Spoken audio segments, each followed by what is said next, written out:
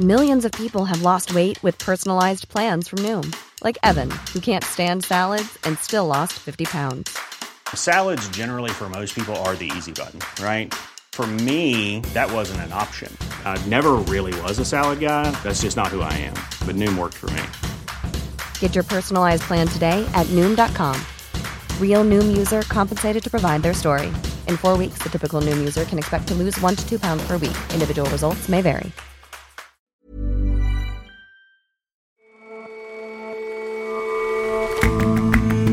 Hello and welcome to The Intelligence on Economist Radio. I'm your host, Jason Palmer. Every weekday, we provide a fresh perspective on the events shaping your world. This weekend, the world's airline executives meet in South Korea. The biggest topic? The complete grounding of Boeing's 737 MAX planes, which have been involved in 2 fatal crashes. The aerospace giant may well recover, but the tragedies could force a reshuffle in how air safety is regulated. And we pay a visit to Venice's Biennale. The exhibition engulfs the city every 2 years and is a particularly pointed reflection of what artists make of the world. No surprise, then, that notions of immigration and climate change figure in strongly this year.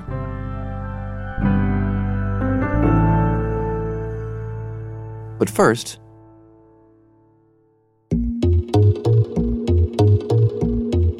tomorrow, retaliatory tariffs imposed by China on $60 billion worth of American goods will take effect. The latest set of American tariffs, imposed 3 weeks ago, will start to bite too, as ships carrying Chinese goods arrive in America's ports. Meanwhile, President Donald Trump has opened up a new theater of trade war, this time on the southern border.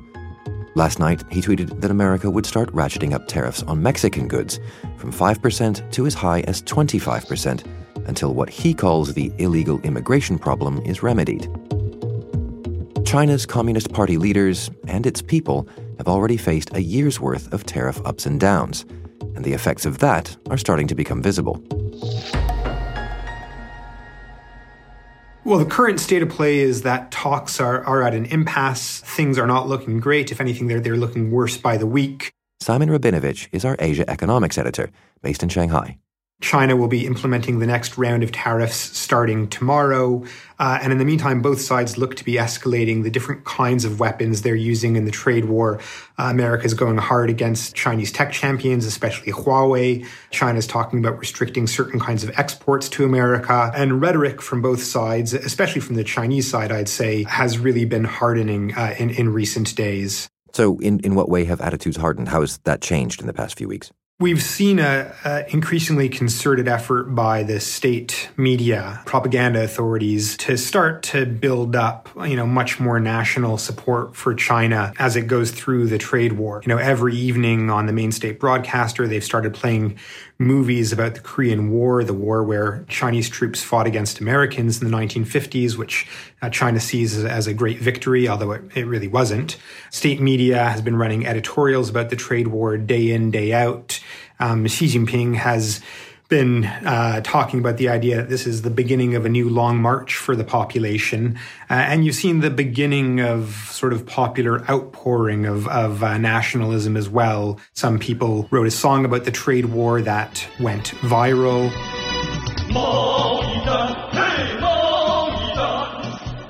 And lots of comments on social media about how America is trying to hold China back.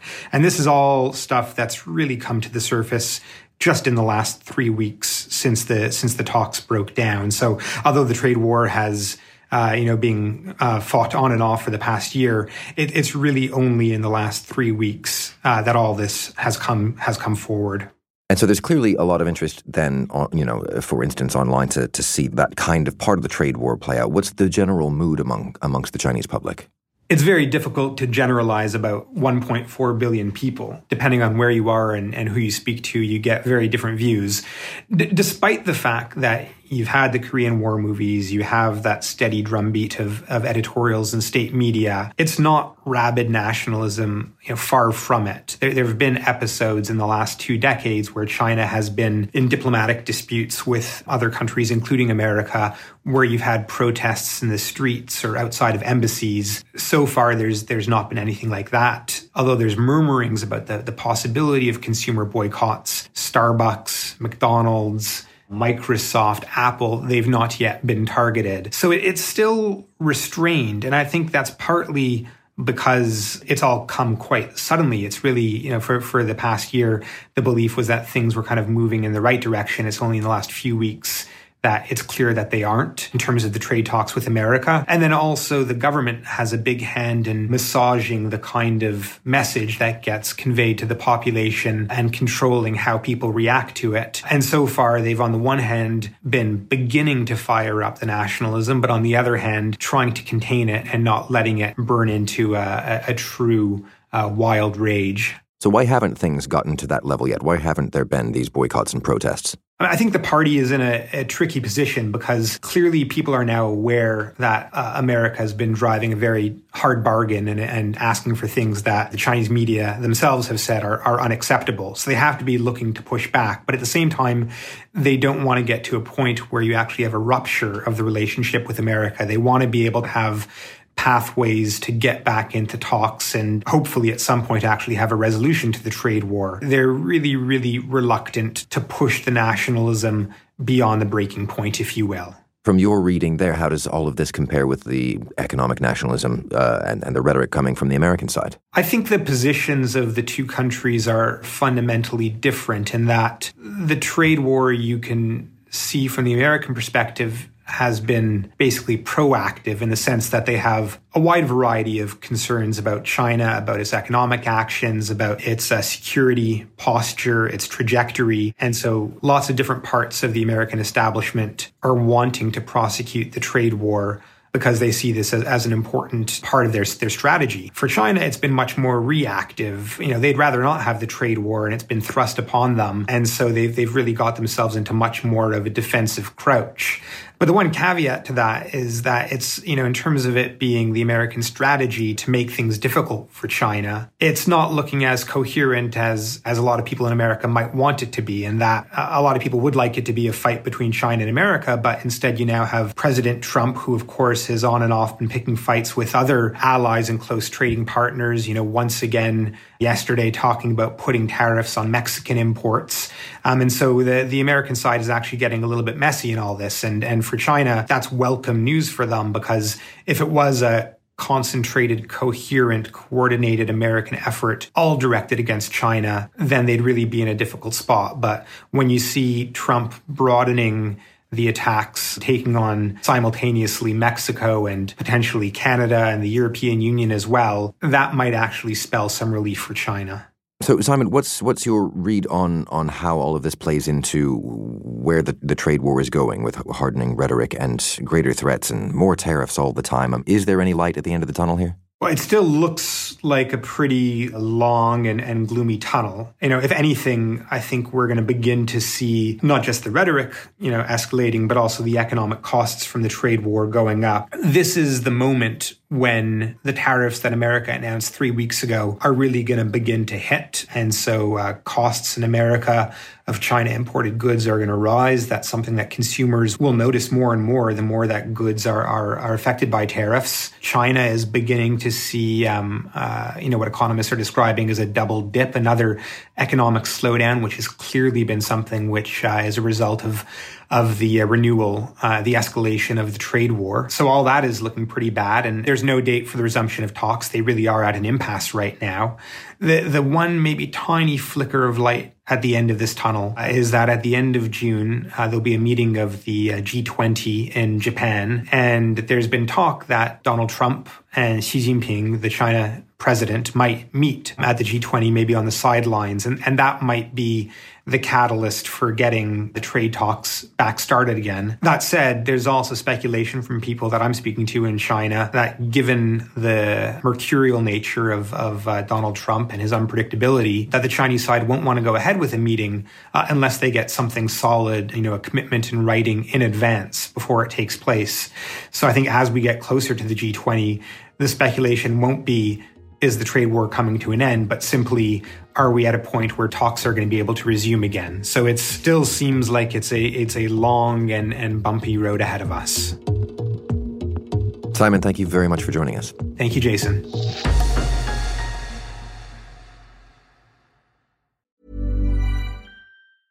A lot can happen in 3 years, like a chatbot may be your new best friend. But what won't change? Needing health insurance. United Healthcare Tri-Term Medical Plans, underwritten by Golden Rule Insurance Company, offer flexible, budget-friendly coverage that lasts nearly 3 years in some states. Learn more at uh1.com.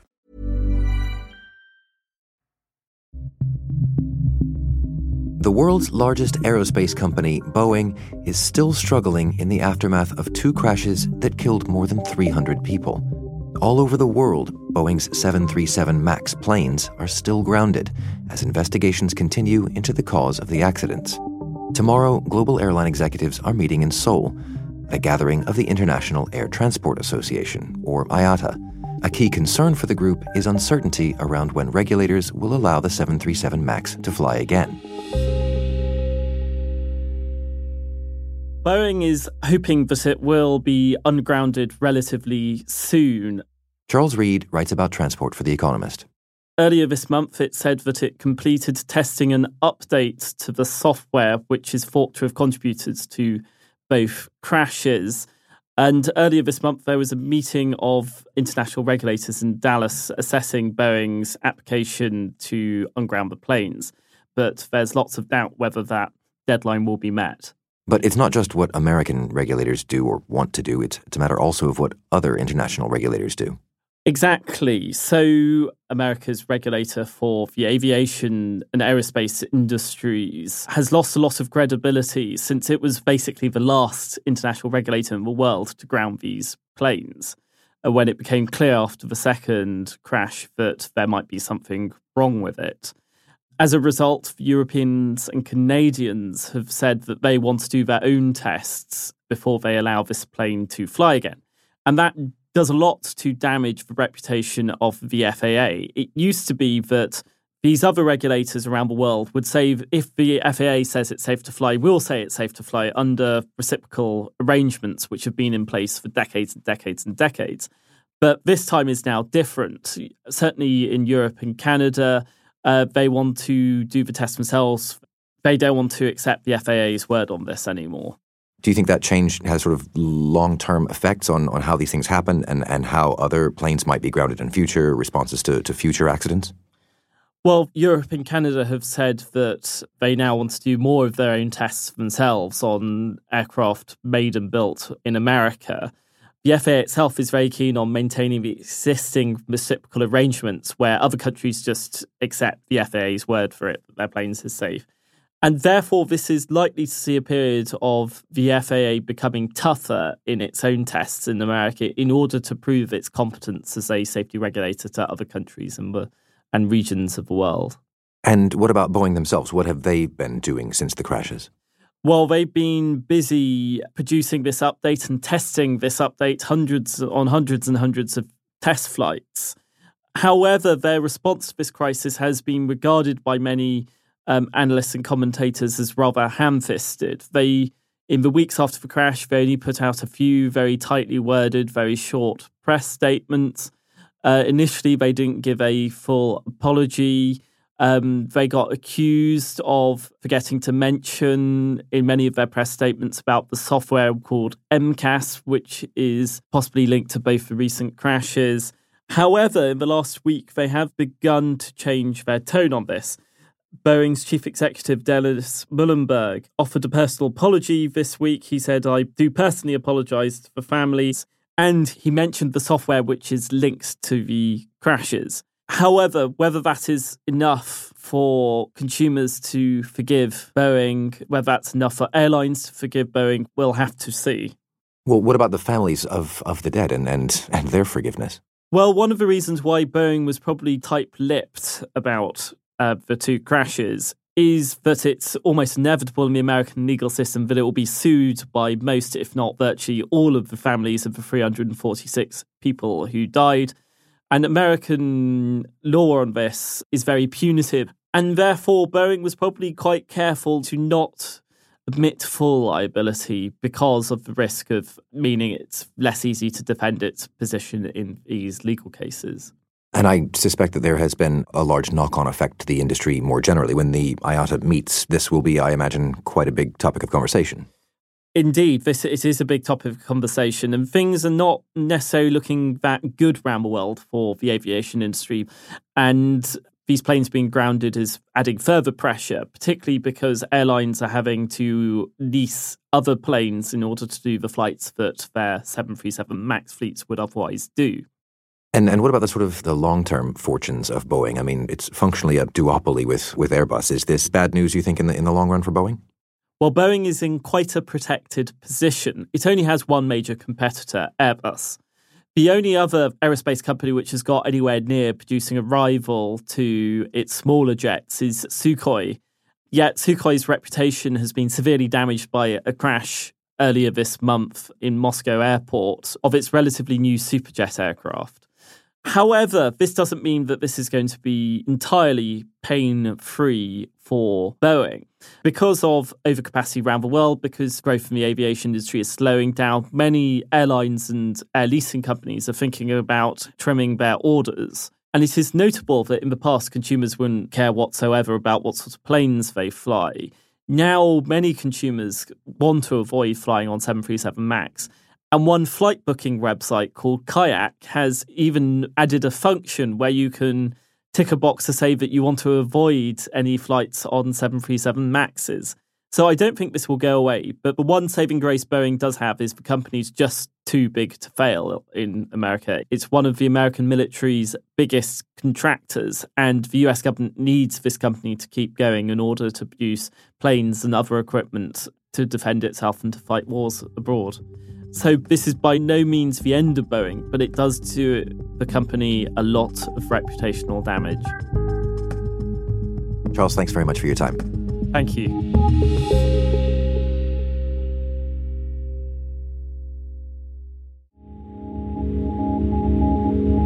Venice is always a crowded city, but every 2 years it gets even more busy as artists and art lovers flock in to see the Biennale. So the Venice Biennale is the biggest art exhibition of the season. Fiammetta Rocco is The Economist's culture correspondent. It brings together hundreds of artists, hundreds of curators, and thousand upon thousand of visitors. It's where people go to find what artists think about where the world is today. And the things that artists are really concerned about are climate change, inevitably, economic inequality, of course, racial inequality, but also a general sort of wish to upend the order in which we see things. That was what was so interesting about it. And was there anything that sort of took on those questions quite directly or more completely? Well, one of the most interesting projects, I think, was by the British ceramicist and artist Edmund de Waal. He built a library made of porcelain. It was first covered in gold leaf, and then it's covered with porcelain slip, which is a sort of slurry cover. And just before it dries, he writes with a stick in his own handwriting the names of the libraries that through history have been destroyed. And it's really about crossing boundaries, about translation, about dialogue, about libraries and books that are destroyed but then find a new life of their own. And what do you think motivated him to create it? So I went to the opening, which was in the Ateneo Veneto, which is a great sort of debating hall with a painted ceiling. And he was very eloquent about why he had made this piece. So when I was thinking about what I want to do, particularly at this moment, which is so desperate, so painful about putting up barriers, policing frontiers, I wanted to make a new library. There's never a bad time to make a new library, but now's a bloody good time to make a new library. Edmund de Waal's great-grandparents were Jewish. They lived in Vienna before the Second World War. And in 1938, his great-grandfather's library was invaded by the Nazis and carted away. It has never been retrieved. So at the heart of my family history was a lost library. So this, for him, is a life's work. It's something that he's incredibly passionate about. It's an incredibly important marker of people all over the world who have suffered to make their writing come alive, to make their writing available for future generations. Any library is this strange beautiful tension between being completely alone and being surrounded by voices. So this is going to be the place where you can sit and read, but also you can pick up all kinds of people and voices and be surrounded by conversation. And what about other art at the Biennale that responds to an increasingly challenging world? So the Biennale is really divided into two main things. There are national pavilions, but there's also a special international exhibition, which this year was called May You Live in Interesting Times. It's curated by one person, this time a curator called Ralph Rugoff, who's the director of the Hayward Gallery in London. And he really went about it in a very interesting way. He had much fewer artists than usual, and he was looking for people who wouldn't just note the interesting times that we live in, but would force you to think about how to living in interesting times. So he has an Indian artist called Shilpa Gupta who done a huge sound installation of the poems of writers who have been imprisoned for their words. And you enter this room and there are all these microphones that have been remade into speakers. And out of them, when you lean in very, very closely, you hear these different poems being whispered. It was incredibly affecting. He had a very, very powerful political piece by two Chinese artists, San Yuan and Peng Yu, which is an enormous sort of mechanical arm with a kind of windscreen wiper cleaner thing on the end of it, and it stretches out and then it goes down and it cleans the floor, and it stretches out again and it goes down and it cleans the floor. And then you look down and you see what it's cleaning is blood. Enormous quantities of blood. It was absolutely terrifying. And you keep using the word affecting. I mean, if the goal here is to take up these difficult topics, to challenge, to upend the status quo, does it work? Well, you know, James Baldwin always said artists are here to disturb the peace. And that's what these artists are doing. I mean, the work that they produce isn't just intellectually stimulating. It has enormous emotional impact. And that's when art really works and it affects the heart as much as the mind. Fimeta, thank you very much for your time. Thank you, Jason.